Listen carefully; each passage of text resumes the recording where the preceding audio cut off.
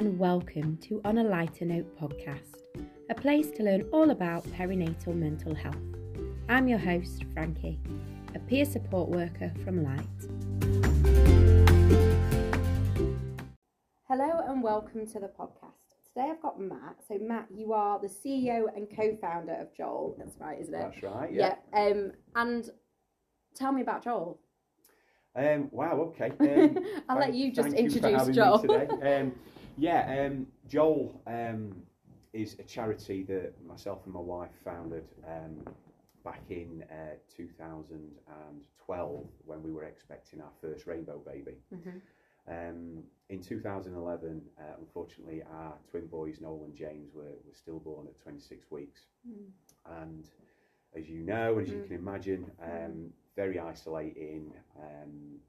We were now part of a club that nobody wants to be part of. Yeah. And we felt helpless because we felt that we were on our own. So we sought support from a local SANS support group in Chesterfield, which were absolutely amazing, that helped us with our grief and our bereavement, and to meet others with hope that things were going to move forward in a positive way. But around where we lived in Worksop, there was nothing there at all.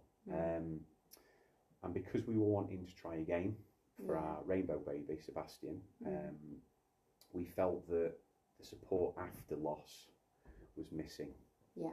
So not just the grief and the bereavement, but the journey, the lifelong journey of trying to conceive, pregnant and parenting after baby loss. So we did some fundraising to raise funds for SANS at Chesterfield that really helped us at that stage, and there were some amazing people that ran the group.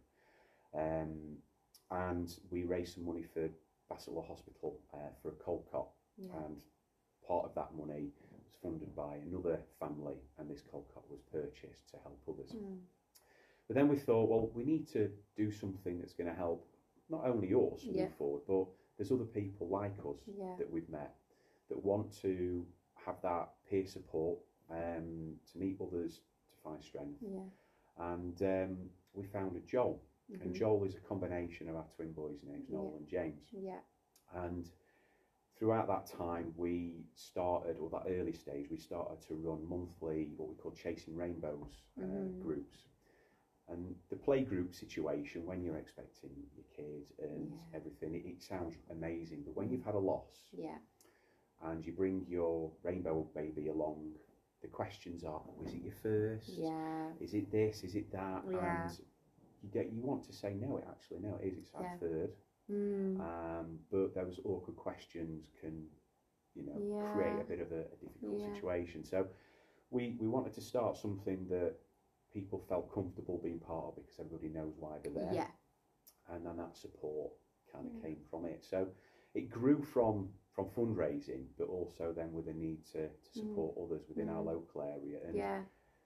And the group's kind of evolved. We ended up moving into family yoga, so crafting and family yoga. And then we started a peer support group which met monthly face to face, so families or adults, the partners or anybody that was affected could come along and have that conversation. And then it kind of then moved from not just the groups. We created a lot of resources and literature that was based on the things that weren't available for families that were experiencing baby loss, but also were trying to conceive and pregnant and parenting afterwards.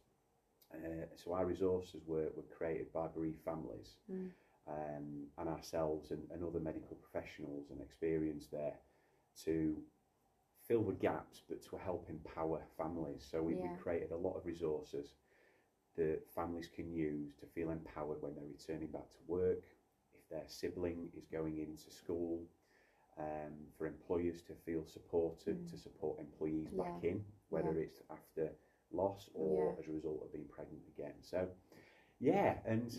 12 years later, we're in a place where things are busy, which is unfortunate, but we're really proud to be able to have that support for those people that need it the most.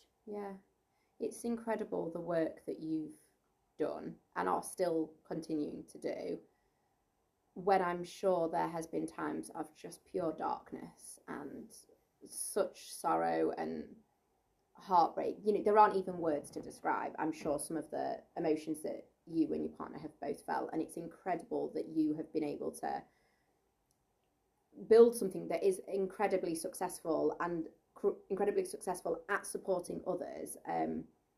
That's, you must feel so proud. Yeah, I do. We do. I think the trustees are amazing trustees, and it's Trustee Week this week, by the way. So shout out to the Joel Board of Trustees, amazing. We're all proud of being able to create that space, and it's just creating spaces for people to know that they're not alone. So yeah, we do feel proud. It's been our own therapy. Because we meet so many amazing people, and I always go back to before we lost Noel and James, and both Emma and I, my wife, we always talk about, we can't really remember what our life was like beforehand, because that dark, devastating time when we heard that there were, you know, that they died, and Emma was going to have to deliver them the next day and have the funeral and everything else that goes with it. Since that point, we've met so many amazing people, and I know people coin the term, you know, new normal, but it is a new normal, because you're living with grief, you're living a bumpy ride of life after loss, and it does affect your mental health, and it affects relationships, and it affects a lot of things. It affects your job and everything that's linked to grief and bereavement. But we feel proud that we've got that space and support for people that need it, to know that they're not alone. Absolutely. But it is hard. It's hard. Absolutely. And that communication and connection that is so needed in those times can be really hard to find. And like you say, you know, when you're at a baby group almost, or is that the time? Is that the place? Like, sometimes, it might be, and sometimes, no, it's not. And I so when you was explaining that scenario, I was thinking about a time where, with my oldest daughter, I was at a baby group, and someone said, "Oh, is it your first?" And I'd lost 3 babies in pregnancy prior to that, to my daughter. And I said, "Yeah." And the pang of guilt inside me every time I said, "This is my first baby," when I knew in my head, I'm disregarding those other 3 babies that I lost, but I don't, now's not the time, and I don't want to bring it up, and I hadn't dealt with it at all. So but the guilt that you feel, but you also think this isn't the time, and really, I think actually when I look back, I needed to talk to someone, but there wasn't, there weren't those spaces to talk, there wasn't, I didn't even know that was a thing that I should be doing. It was just carry on, you know, and I'm sure others probably have felt similar. And I hope now actually there is a shift in the way we look at mental health in general, but specifically fertility, conception, loss, parenthood. I think there's a bit more of a shift now, and people are a bit more open to talk about these things. There are organisations like Joel, like Light, other organisations as well. There's spaces where people can openly talk about these feelings, and that peer support element of knowing you're all in that room for the same reason, and you don't even necessarily need to talk about it. That's it. There's that mutual understanding that we're all here for that reason, and sometimes just knowing that can be so helpful, that you're not in it on your own. It is. You know, organically, as a result of those spaces, conversations will happen because of the space that's created from a well-being perspective. We don't sit round in a circle. You know, we don't go through everybody introducing themselves and their story. People, if they want to, can, but organically, as a result of our groups, that might happen over time. But what we did in the early stages of Joel was to put something online. So we had a private Facebook group that we created, and I think we've got over 500 people that are part of the group, and we've got lots of active members. And I remember Emma saying when she or I was up in the night with Sebastian, our first rainbow, and you know, Polly came along a couple of years afterwards. In the middle of the night, when you're thinking lots of weird thoughts and you're struggling, putting something on that group, there's always going to be somebody that's feeling the same and that will respond, even if it's a I get you, I hear you, I'm here for you, or this is how I might have dealt with it. That reassurance. So that peer support kind of came about far and wide, and a lot of these people have never met each other. But a part of this group that I think they don't even realise how much support they've given to lots of other people over time. So we were really proud to create that space online, but also to meet so many inspirational people that gave us hope as a family, and that gave other people hope too, because when you experience loss, regardless of whatever stage of pregnancy, a loss is a loss. Your hopes and your dreams, you know, we talk about infertility and the trying to go through that trauma and that heartache and the finances and everything else to get to zero, then to become pregnant. Prior to that, the losses, the hopes and dreams that you have, that's hard to overcome. And you know, we have anniversaries, we have birthdays, you know, and we always remember, and we want to have that conversation because it's real. And the more people know that the support out there and people need to talk about it, the better. And we champion, you know, Baby Loss Awareness Week, which was in October, but where possible, it's a massive taboo subject. You know, we've got two taboo subjects. I'm going to throw another one in the mix in a second, but you've got mental health, you've got baby loss, and I'm going to throw in men's mental health as well. And I'll talk about Joel Dads in a bit, but the guilt, coming back to what you were saying about no, it's my first, or feeling actually no, I want to tell them about this, but it's not the right space. It depends on your situation, it depends on your environment, but equally you've got to have that self-care. You've got to think, right, I've got to protect myself, and the time's probably not right. So it's that reassurance that, you know what, you might feel that guilt, but at that point you're protecting yourself from having that conversation. So we've had to learn and think about it in a different way. And I think there's something that's really just incredibly rewarding about peer support is when you are able to talk about these things and be open about them when it feels right for you, is the support you can provide for someone else. And I feel so incredibly fortunate for my job to now be me talking so openly about all these really shitty things that might have happened to me in my life at certain times. And I'm in a place in terms of my own mental health that I can openly share that, and I feel comfortable and okay to do that.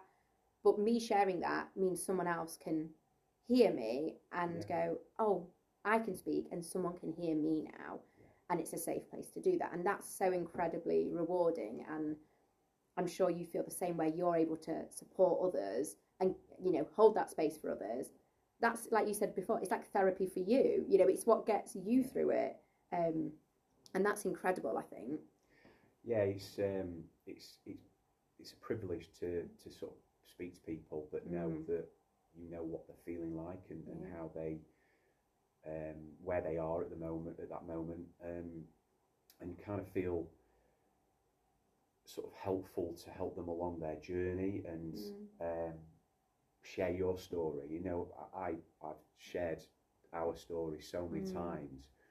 I've also got to remember that I'm on a journey, even though it's, you know, such a long time since we lost Norman James in 2011.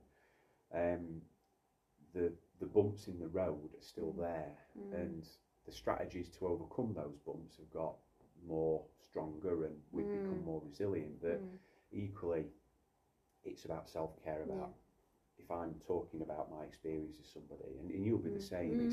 It's having that time to look after yourself afterwards.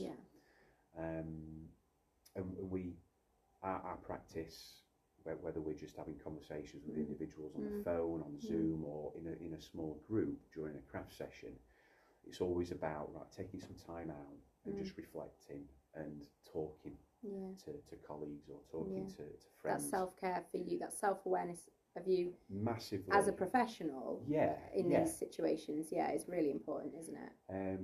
But I also try and share that, and what we try and do is teach people how to not beat themselves up for feeling shitty, because that's normal. It's how to focus on how that person can move forward with that, looking after that, getting stronger through different techniques, through just talking, meeting other people, sleeping, exercise. We run walk and talk sessions, which are brilliant. You know, we all know how brilliant walking and exercise is for our mental health, but being amongst people that you know having similar experience or had, and outside, it's great. And things like that, but also practicing it yourself. Which is hard, because we were saying before we started the podcast, weren't we, that we want to save the world and we want to do everything we can, but obviously we can burn out as a result of that. And we can't pour from an empty cup. No, absolutely. I think something I get asked probably at least once a week from those that I'm supporting that might be in the really raw, just the midst of the trauma of whatever it is that's happened. They're really in like sort of those early days of trying to figure out what is going on and how to move forward, and they're really struggling. And for me, the majority of the people that I talk to might be talking about birth trauma, and they say to me, how do I get where you are? What do I need to do to get where you are? And I think sometimes they can look at me and think, oh, she's fixed, quote unquote, fixed now. I mean, absolutely not. But I remember having that feeling. I remember thinking, people will say to me, you'll get through this. And I think, I just want to be through it. I just want to be there where you're telling me I'm going to get to. How do I get there? And what does there look like? Exactly. And then this is when people say to me, like, what did you do? And for me, actually, often the question is, I had a traumatic birth with my first daughter and then a really lovely birth with my second daughter. And often people might be looking at their mental health and around trauma that they might have experienced in pregnancy or in birth, because they're thinking about, do I have more children? Is that something that I'm going to do or not? So they say to me, how did you get better so that you could have another child? And I said, you could repeat everything I did and you still might not be in the same place. And not every day is sunshine and rainbows. And, you look at me and think, oh, you're fixed. None of us are fixed. None of, we're all struggling. We're all dealing with it. And it's hard because you want to give that person that hope. You want to provide hope. And there is hope. But there's not one way of doing it. And there's not a tick box, go on a walk and do some yoga and you'll feel better. You'll be fine. I mean, I'm sure there's times that helps, but often you can go through your list, and I do this at the moment myself. You might have a mental health blip and you go through your checklist of go outside and eat healthy and talk to your friends and go for a run and do some yoga and meditate, and you still feel a bit shit after all of that. And that's really hard. One, to be the person to say, I can't tell you how to fix this. I can't tell you how to do all these things and you'll feel better. But it's also hard hearing that, being that person who just wants to feel anything other than the pain that they're feeling in that moment. It's really hard, isn't it? You can't take anything away. No. And everybody lives their own life in a way that they have to because of their circumstances. And you want to give them the hope. You were saying that it will get better, and over time you get more used to managing things and recognising signs and becoming okay with being vulnerable. But as long as those spaces are there to reach out, and I think if people haven't got that space to reach out, it's a lonely place to be. Like light, people that come here know that there's a safe space, that they can be who they want to be, and there's somebody going to listen to them. And when they walk out that door, they will feel better, even if it's for 15, 20 minutes. And that's all we can give. Try and you get going through our pregnancy with Sebastian. Oh my God, the trauma of thinking it's going to happen again, the anxiety as a man, not being physically in control of feeling baby move, and me having to ask questions that was probably pissing my wife off so much, because I wanted some reassurance, but she couldn't give me any more reassurance than for 9 months. Every scan, you know, the midwives were amazing. I mean, Bassetlaw Hospital, the team that looked after us were incredible for the care and compassion that the team showed us in delivering Noel and James, to all the appointments that we had with Sebastian and Polly. And, you know, that we're forever grateful for that care. That, my God, you know, but nobody could tell us, you know what, it's going to be all right, because you have to ride it, and you've got to go with life, and knowing that we got spaces as a result of what we created, but other people were there for us as well. We felt reassured that we could have that conversation. And it's tough. It's tough on this side of the desk, and obviously on the other side. I just can't even imagine how difficult life is after experiencing something, losing your child, losing your children. Like, it just, you can't make sense of it in your head. And I think as humans, we want to find reasons, and we look for reasons, and often we find reasons by putting it on us and we're to blame in some which way. And you know, that is hardly ever the case, but we often do that.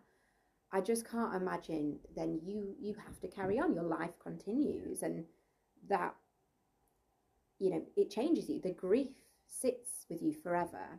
The trauma and the grief is there, and it is inside of you, and you somehow have to find a way of navigating every day and every scenario and every hour with this grief inside of you. And then to go on to have more children, that is a whole other, having children in any scenario is huge and challenging and so difficult to navigate, and doing that after suffering such a loss, that must have been incredibly difficult. Wow, I mean, that day changes forever. You know, I remember our twin boys, we knew that multiple pregnancies carry risk, and we were being scanned a bit more frequently because they were twins. And a week before we lost them, there was a change in the amniotic fluid on a scan, and they were sort of talking about something called twin-to-twin transfusion syndrome. We didn't have a clue what that was. My wife was like huge in relation to a bump. She had severe back pain and all the rest of it. She was in a lot of pain, but we were told, right, as a result of this, we're going to start scanning you a little bit more frequently, because we want to keep an eye on things. And you know, I was at work just preparing for a class, and I got a phone call from Emma saying my waters are broken. I'm on my way to hospital. So, you know, 26 weeks, you're thinking, my God, you know. So race up to the hospital, and she's there, and the kind of people looking after her, I'm kind of with her, and her parents have come up, and then they're looking, they're trying to scan, and then the words, you can't find the heartbeats, there's no heartbeat. That'll live with us forever. And at that point, our world came crashing down. And I think if it wasn't for the support of our family and our close friends at that point, getting up in the morning, functioning, and trying to continue in some sort of life would have been a massive challenge, because your hopes and your dreams have just completely shattered. And you know, the next day, you're going to be holding your kids, but there's no happy ending. And to see your wife and give birth, and it was very traumatic, and there was lots of consultants running around at one point, and it was very, very frightening. And I was witnessing this, so from my point of view, there's a little bit of PTSD when it comes to kind of gone back into rooms and stuff. Yeah. But we wanted to work on something. We wanted a family, and through again the support and the reassurance and the amazing team at the hospital, we were able to, fortunately, fall pregnant within a period of time, and less than a year after losing Noel and James, we were expecting Sebastian. Sebastian was born in the August the following year. And we weren't prepared for him. We didn't get anything out. We didn't want to take fate. You know, with the twins, we had everything ready. It was all in the nursery, you know, like you do, because when you get married and try for your family, we had some early miscarriages that nobody tells you and prepares you about. And we were I remember being off work for a week or two and very traumatized because we're like, oh my God, this surely. Yeah. And then people say, you get to the 12-week mark, everything's going to be fine. We got to the 12-week mark, and that wasn't. Yeah. So we didn't want to tempt fate. So we didn't have anything out. And I think we were in shock. When Sebastian was delivered, he was induced a little bit early because we elected to have him a bit early where it was safer. We just wanted him out and safe. Yeah. We were in shock. And there's a photo of Emma with Sebastian just literally placed on her chest. And she's in shock. Yeah. And we were both like, wow, he's here, he's crying. But we didn't have anything out. We weren't prepared because we didn't want to tempt fate. Yeah. And it's awful to think that we didn't enjoy that pregnancy. No. We couldn't enjoy it because it was so traumatic. And we didn't enjoy Polly. No. Being pregnant with Polly. Yeah. It takes the naivety that you once had has been shattered. Like hugely. And I remember in my pregnancies, after I'd had miscarriages, feeling so jealous of all the people that was their first pregnancy, and there was no anxiety of losing this baby. And actually the shock you said you felt when Sebastian was born, I had that actually with my second daughter, because she was a surprise pregnancy that came along out of nowhere, and I'd still, even to this day, I've lost more babies than I have. So in my head, a positive pregnancy test doesn't mean you're having a baby, like at all. So I was thinking, well, we're not having a baby. And then as time went on and time went on and time went on, and I was like, okay, maybe we'll prepare for the birth because I think we might be. Yeah. And then they handed me a baby, and I thought, oh no, I was just going to do the birth. I didn't. And actually, I really struggled with postnatal anxiety and depression after she was born. And it's because I had completely disconnected pregnancy and a baby, a child that is yours, that you have to look after then. I had not connected those things at all. Yeah. So yeah, I really recognise that feeling of just like not having anything, not buying anything, not, You're trying to protect yourself mentally, aren't you? You're fearful of what's coming or what might happen. But yeah, it's such a weird thing, but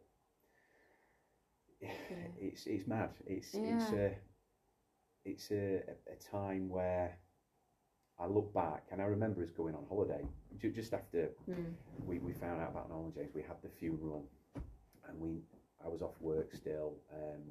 Emma was on maternity leave, and we were like, we just need to get away. We need to do something. We went to Tenerife, really nice hotel, just to get away with it, from it. And people say, oh, we're going to, have you been to Canary Islands? Oh, I can't remember, I don't. And then we'll go, we went to Tenerife.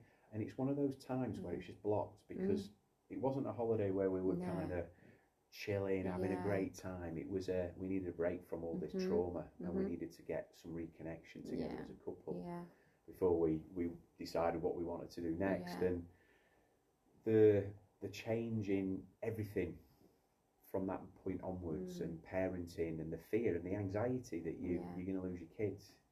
The little routines where I'm sure most people do this, but going in and giving a kiss before you go to bed. They're already asleep, and checking that they're breathing. Okay, I can walk out that door now. And those little things that you teach yourself to get over some fear and some anxiety that you're feeling, to live and to continue. And it's tough. And then the parenting thing is hard anyway. Yeah. But with the trauma Yeah. and the fear all alongside that. And how, with Sebastian Penny, do you talk about Noel and James? Yeah, with both of them. I mean, Sebastian and Polly have grown up knowing about the Big Brothers. There's a picture of Noel and James on the windowsill. We go up, and we have done ever since they were babies, to see their gravestone and put flowers on their birthday, and on Father's Day, on Mother's Day, Christmas. Yeah. They've grown up, they know about their Big Brothers. Yeah. The kind of story that they know is that they died. They know what happened, but I think there'll be more questions as they're getting older. I mean, Sebastian's 11 and Polly's 9, and they'll want to know a bit more, so they can understand a little bit more, I'm sure. But we want families to feel empowered to celebrate their family as a whole. If they, it depends on how they want to do that. But some people are religious. Some people say that they've gone to heaven and they're with so many of their family members. Some people are sitting on the clouds, and whatever it might be, to recognise that was somebody's hopes and dreams. That's a loss. That's a baby, regardless of any time during pregnancy and shortly after birth. They know all about the Big Brothers. That's lovely. I think, when we talked about breaking that stigma, it almost starts with us, breaking that stigma for yourself and having those conversations and recognising, no, this happened, and this, this was my child, this was my baby, and this happened, and being able to be open and talk about it, I'm sure takes such a lot. But I know for myself, I swept it all under the rug because, it was early pregnancy, and just almost dismissed my own feelings, and the stigma was within me, and it's taken quite a lot to then actually recognise, like, oh no, this was real. And the moment you get that positive pregnancy test, like the things you think about and the hopes you have and the dreams and the life that you plan, and the day that you get told or you realise it's not going to be what you thought, is devastating. And it's important, I think, the way you so articulately speak about it and talk about it, and how your family unit is in response to what happened is really encouraging and really empowering, I think. I think it depends on who you are as a person. I wear my heart on my sleeve. I know lots of people are very private and want to keep things more privately and don't want to talk about that, and that's absolutely fine. But if I can help people talk about it and feel normalised by saying, this is how I'm feeling as a result of this, and this was my baby, and this is my family, and they're no longer with us, but this is where we are. If I can talk about my experiences and talking about my own struggles as a result of losing Noel and James and my own mental health, then that helps somebody else, then that's amazing. And obviously, as a bereaved dad, speaking with other bereaved dads, it's hard because, as I said earlier, taboo subjects around mental health and men's mental health, we're wired differently. We grieve differently. We might not have the same network or feel that we've not got the same network and support to be able to open up. Toxic masculinity and everything that goes around with it and impacts how we might feel, but also suppressing our feelings to protect our loved ones because we need to be the stronger people. Paternity leave, going back to work, those that are self-employed that don't have a choice. We look at male suicides and we know the statistics around that. Because I can talk about it, and I don't know why, I don't know if it's because I used to be a teacher and I used to be in the fitness industry and I used to be used to making a fool out of myself in front of 30 odd people every day. I don't know if that's it, or if it's because I found some strength to be able to recognise that others need to listen to my story, or just be that person that's there for that guy. I found, well, as a charity, we wanted to do more around dads and men affected by baby loss. So we founded Joel Dads in 2017, and it started off by meeting a couple of times in the year and recognising that we don't want to sit around in a circle. We don't want to go, hi, my name's Matt and I've lost these babies and this is how I'm feeling, because nobody really wants to do that unless it's on their terms. And they, so we organise physical activity. We might go for a walk, we might organise something, you know, a couple of times, like an activity like Go Ape or go for a bike ride or whatever, or a brewery tour or whatever it might be, to be, again, creating spaces where men can open up if they want to organically, that they know why we're there. And that then evolved to an online support group, which is a monthly peer support group that I facilitate to give them a space, as well as the activities throughout the year, as well as then a private Facebook group where people can reach out. And we don't get a lot of interaction on the Dad's Facebook group. There might be the odd post checking in, hope you're okay, and a bit of back and forth. But I think for those members that are part of it, knowing that there's a space there if they need it is comforting. But there needs to be a lot of work still to be done around partners, around men. You know, baby loss affects me as the dad, but it also affected my dad as the granddad. It also affected Emma's dad, Emma's brother, my brother, and the wider family network. And I remember trying to remain strong for Emma while she was giving birth and trying to coach her through it, you know, like you do. And naturally the midwives straight in to Emma, and I felt on my own. And it was tough because I was feeling it, they're my kids. And I think if it wasn't for the people that were around us at that time, my parents, Emma's parents, my friends, and you know what your friends are as well during those times, to give me that opportunity, but also the Joel, what we created for Joel to evolve, I would be in a completely different place because I didn't have that opportunity to. So I just want to be there for, if I can be a you know, somebody that as a man who has a similar experience, or even just experiencing mental health struggles, to talk and to be able to feel comfort that it's okay to, you know. But when it comes to baby loss, is that not to push your own emotions and your own feelings to one side, to remain strong for others. Absolutely, I know in my own experience, myself and my partner dealt with things very differently, and what was really hard is we hadn't really told many people that we were trying for babies, or that we were pregnant, or that we'd lost babies. So there was just me and him, and we lived abroad as well at the time, so we weren't physically close to our family or anyone anyway.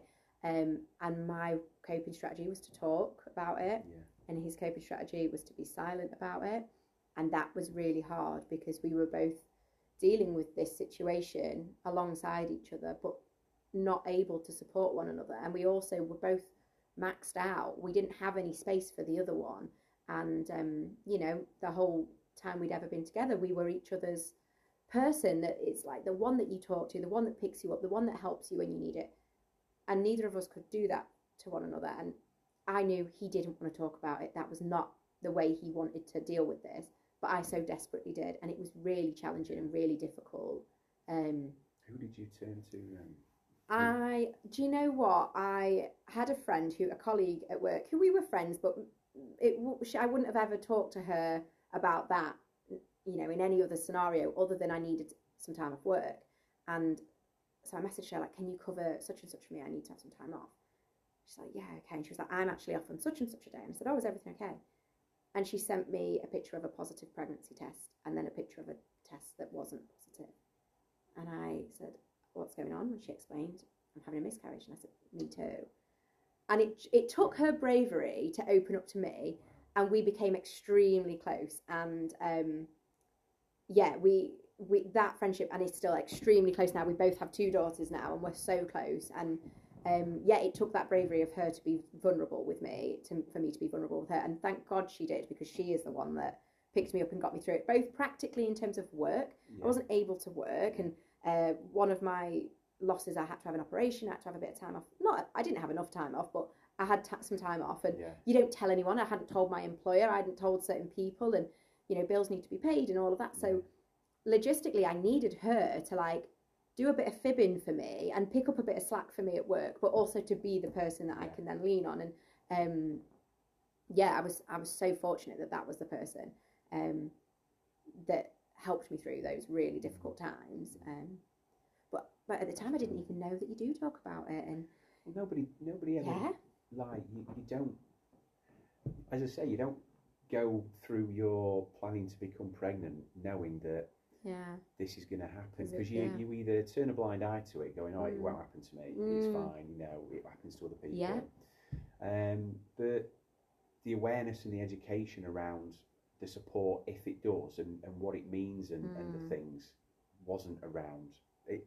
I think we know that things have got a lot better. There's so many amazing organisations that do so much for bereaved families through baby loss and beyond. 12 years ago, no. And interestingly, as a result of us spending a bit more time in our office during the week in Worksop, we are able to speak to a group, a coffee morning, a group of people, older adults that come along, and we're there anyway, so we have conversations, and there's some amazing people that go, and they've been able to open up about their losses 60 years ago, 50 years ago, and at that point it was not even spoken about, and that was it. And at that point they were able to talk, and that was their therapy. So having those conversations, knowing where we are now and the support that is around, there's still not enough, and I think there's a hell of a lot of work to be done still around this, but we're in a different place to where we were even 12 years ago. I know when we told our mums that we were pregnant, this was the second pregnancy, we hadn't told anyone with the first, but the second pregnancy we told our mums. We'd got a little bit further along and we were a bit more confident. We told our mums, and then we lost that baby, and we had to sort of untell them, is the way I sort of describe it. And untelling them was obviously so hard. It's a hard time, but seeing the heartbreak on their face was awful. And then they both then told me about their own losses, which, so my partner's mum told me about a loss that she had that I never, he didn't know about, I didn't know about, and she never really talked about it. And then I knew my mum had lost a baby in pregnancy between me and my brother, but I didn't really know the details. And she said to me, I was 22 weeks when I lost the baby. And then it just, I couldn't even imagine like my mum dealing with that, at the time that she did, where there was no support. My dad was in the army, he wasn't there, and I mean, even if he was, he's probably not the most emotionally available of men, so probably not great anyway. But I really realised, like, actually she was peer support for me, and I was peer support for her in that time as well. And the more conversations I've had since then, you realise how many experiences people have actually had, and how this is going on quite a lot more than we ever realised, because we've not been talking about it. We don't talk about it. We don't know that we should. We're scared to open up those conversations. It is. It's. I think it's. There's a culture, isn't there, that we're trying to make better by opening up and being vulnerable and it being all right and not weak. It shows strength. The bravery that it takes. Oh, unbelievable. For your friend to come to you, and for you to go to your parents, and for you to feel validated for your feelings, that's brave, and that shows strength, and that's what we want.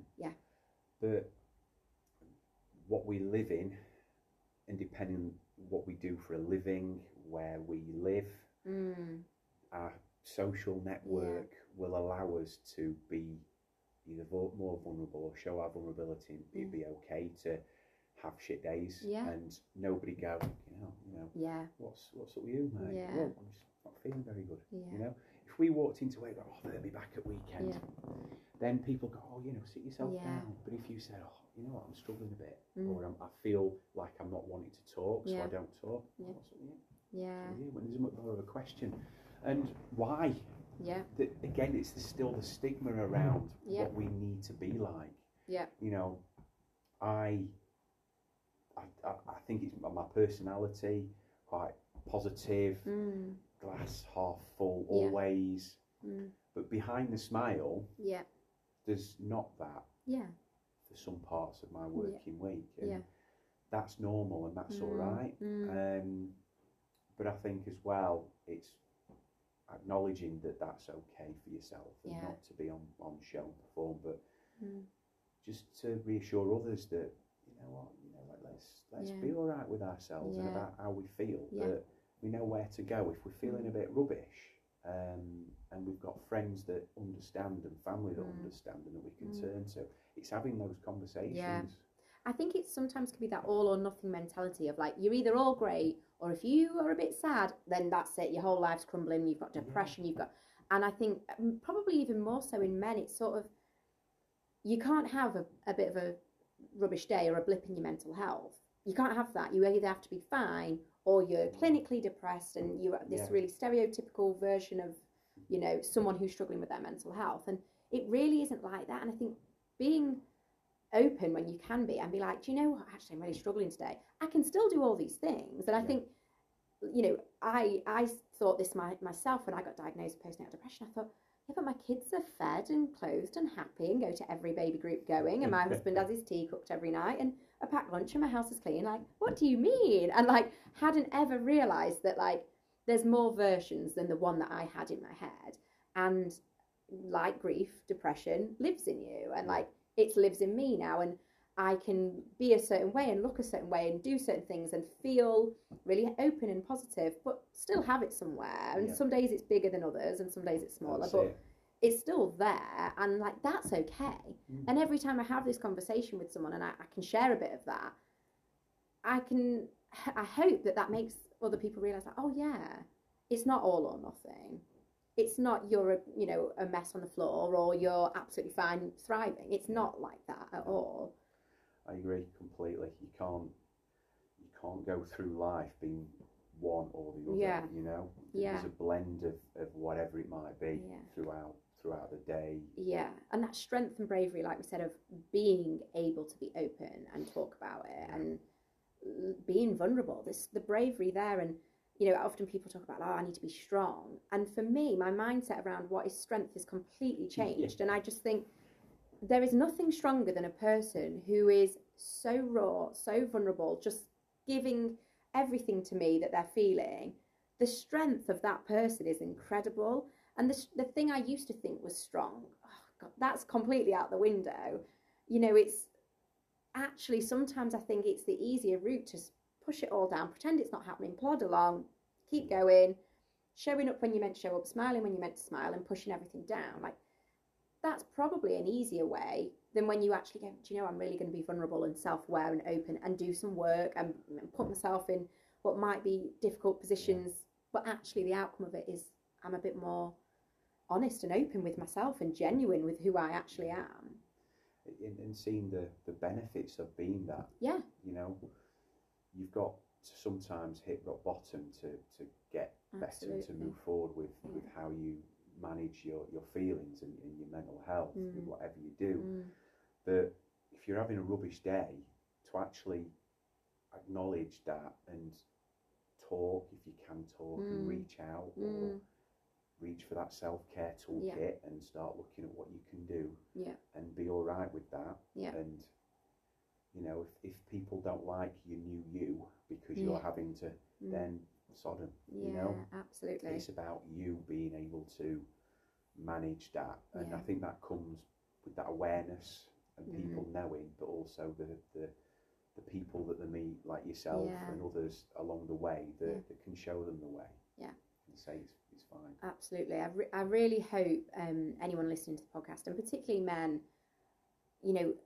can just think, actually, maybe I could do with a chat, or open themselves up if you can, when you can. I think it's so important, and I work with a lot of birth partners, male birth partners, in my role, and you know, often the guilt that you feel because you might not have physically experienced something, and you know, you have to be the one that needs to be strong and be okay for everyone else, and you suppress a lot of your own emotion. And you said earlier about, you know, you're going to hold your baby or your babies, but not in the way you had anticipated it happening, and or you're coming home on your own. Yeah. That I hear this quite often actually, is, you know, in birth trauma, the male partner might be returning home without a baby or without their baby and partner, or the baby and partner need to stay in NICU, and they're coming home and it's not the vision that they'd got in their heads this entire time. And that loneliness, the loneliness in a labour room where the sole focus is on that birthing person and that baby, Yep. the isolation, the fact that often you don't even get asked your name. You are the parent of this baby, and people don't ask you what your name is just heartbreaking. But you know, an individual might be thinking, God, I'm so on my own here. I desperately need some support and some help, but I can't ask for it. I can't be the person that says, actually, I'm struggling too, like, remember me. You can't be that person. You're not allowed to be.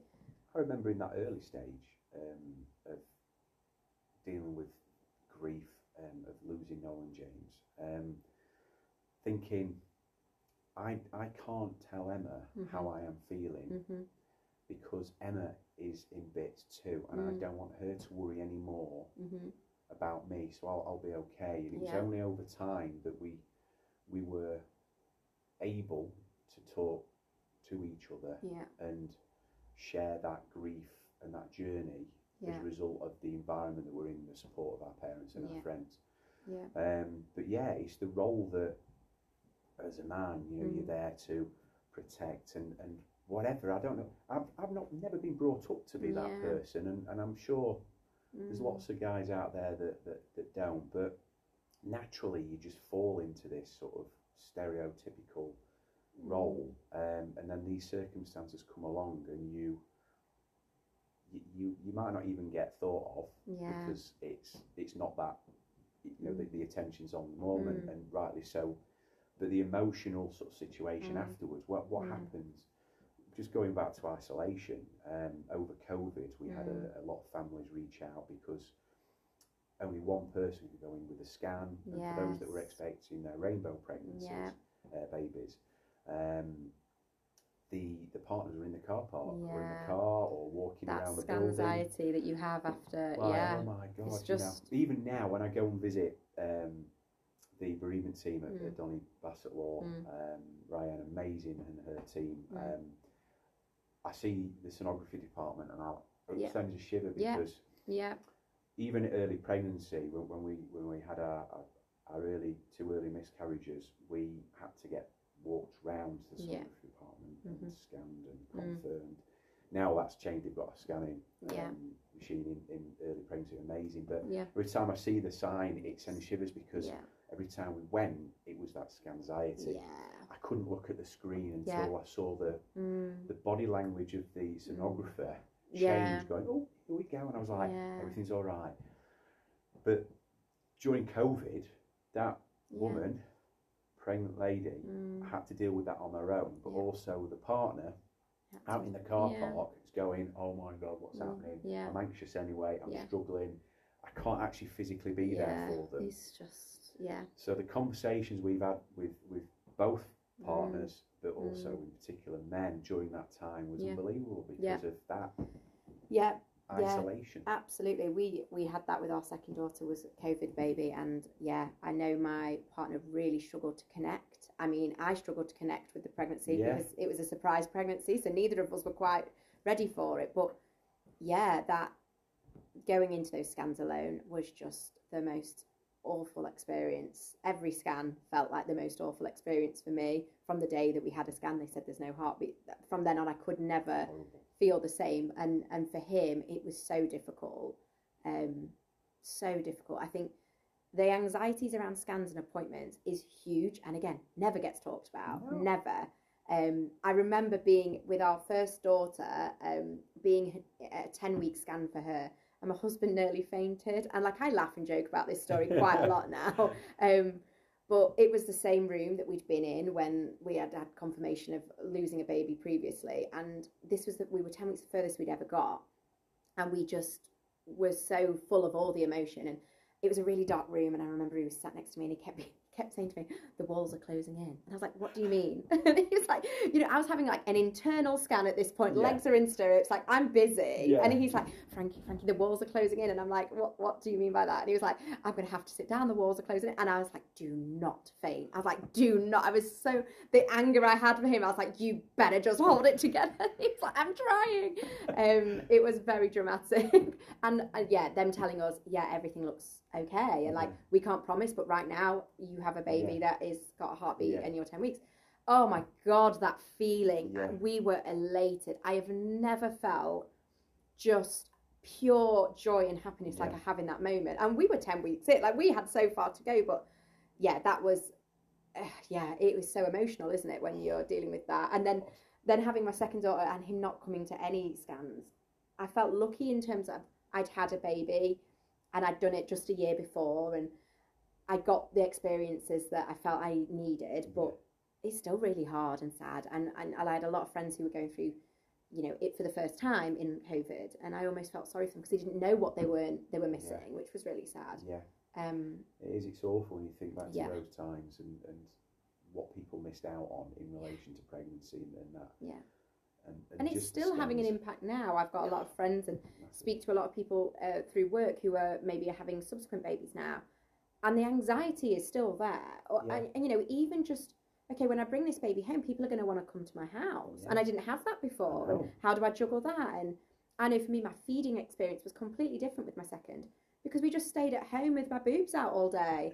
Whereas with my first, I was like, I have to go to baby group, and I have to go here, and I have to see grandma, and I have to see, and I have to look a certain way, and I have to wear clothes and jeans. Polar opposite, innit? You look at what was normal life to that period of time, and things that you did, and the things that you missed out on, or the adjustments that you had to make that were different. I think it still has such an impact that we can sometimes dismiss a little bit and not realise actually what everybody went through in that time was incredibly challenging, and that has a long-lasting effect now. It will forever, and it's that isolating time, people of all ages and their circumstances, that isolation, and the things that you used to do to have downtime were taken away, and you couldn't do it, so you had to think of other things. I mean, crikey, the amount of online quizzes. Yes. That was your fun. Woo! At the weekend, but it's I think mental health is hugely important to be considered and thought about, and there are so many factors why someone might feel they're struggling with their mental health, COVID being a huge factor in that. But I think it's really important that like we have these conversations, we put these conversations out there, people know there are spaces through Joel, through Light, through other organisations, through SANS, with their midwives, with health visitors, with medical professionals as well. It's so important that people know there is a resource, there is support there, and there are people who want to hear you and who can listen, who can really hear you, and those darkest of thoughts that you think, gosh, I'm such a terrible person for thinking this, you can share them, and you're not. And organisations like this, like Joel and like we can hear those dark thoughts. We can listen, we can be the person that says you're not a bad person for feeling or thinking these things. And I really hope that people listening might think, actually, maybe I will reach out, maybe I will think about doing this. And we'll put all of your details in the episode description. Wonderful. So people can get in contact with you, and the same for Lai and dads and males as well. Like there is support there, and I know it's hard, it's so hard, but it is out there. You're not alone, and that's it. There's the support there, so please reach out, and thank you so much. Thanks so much, Frankie, for having me. Enjoyed it. Thank you.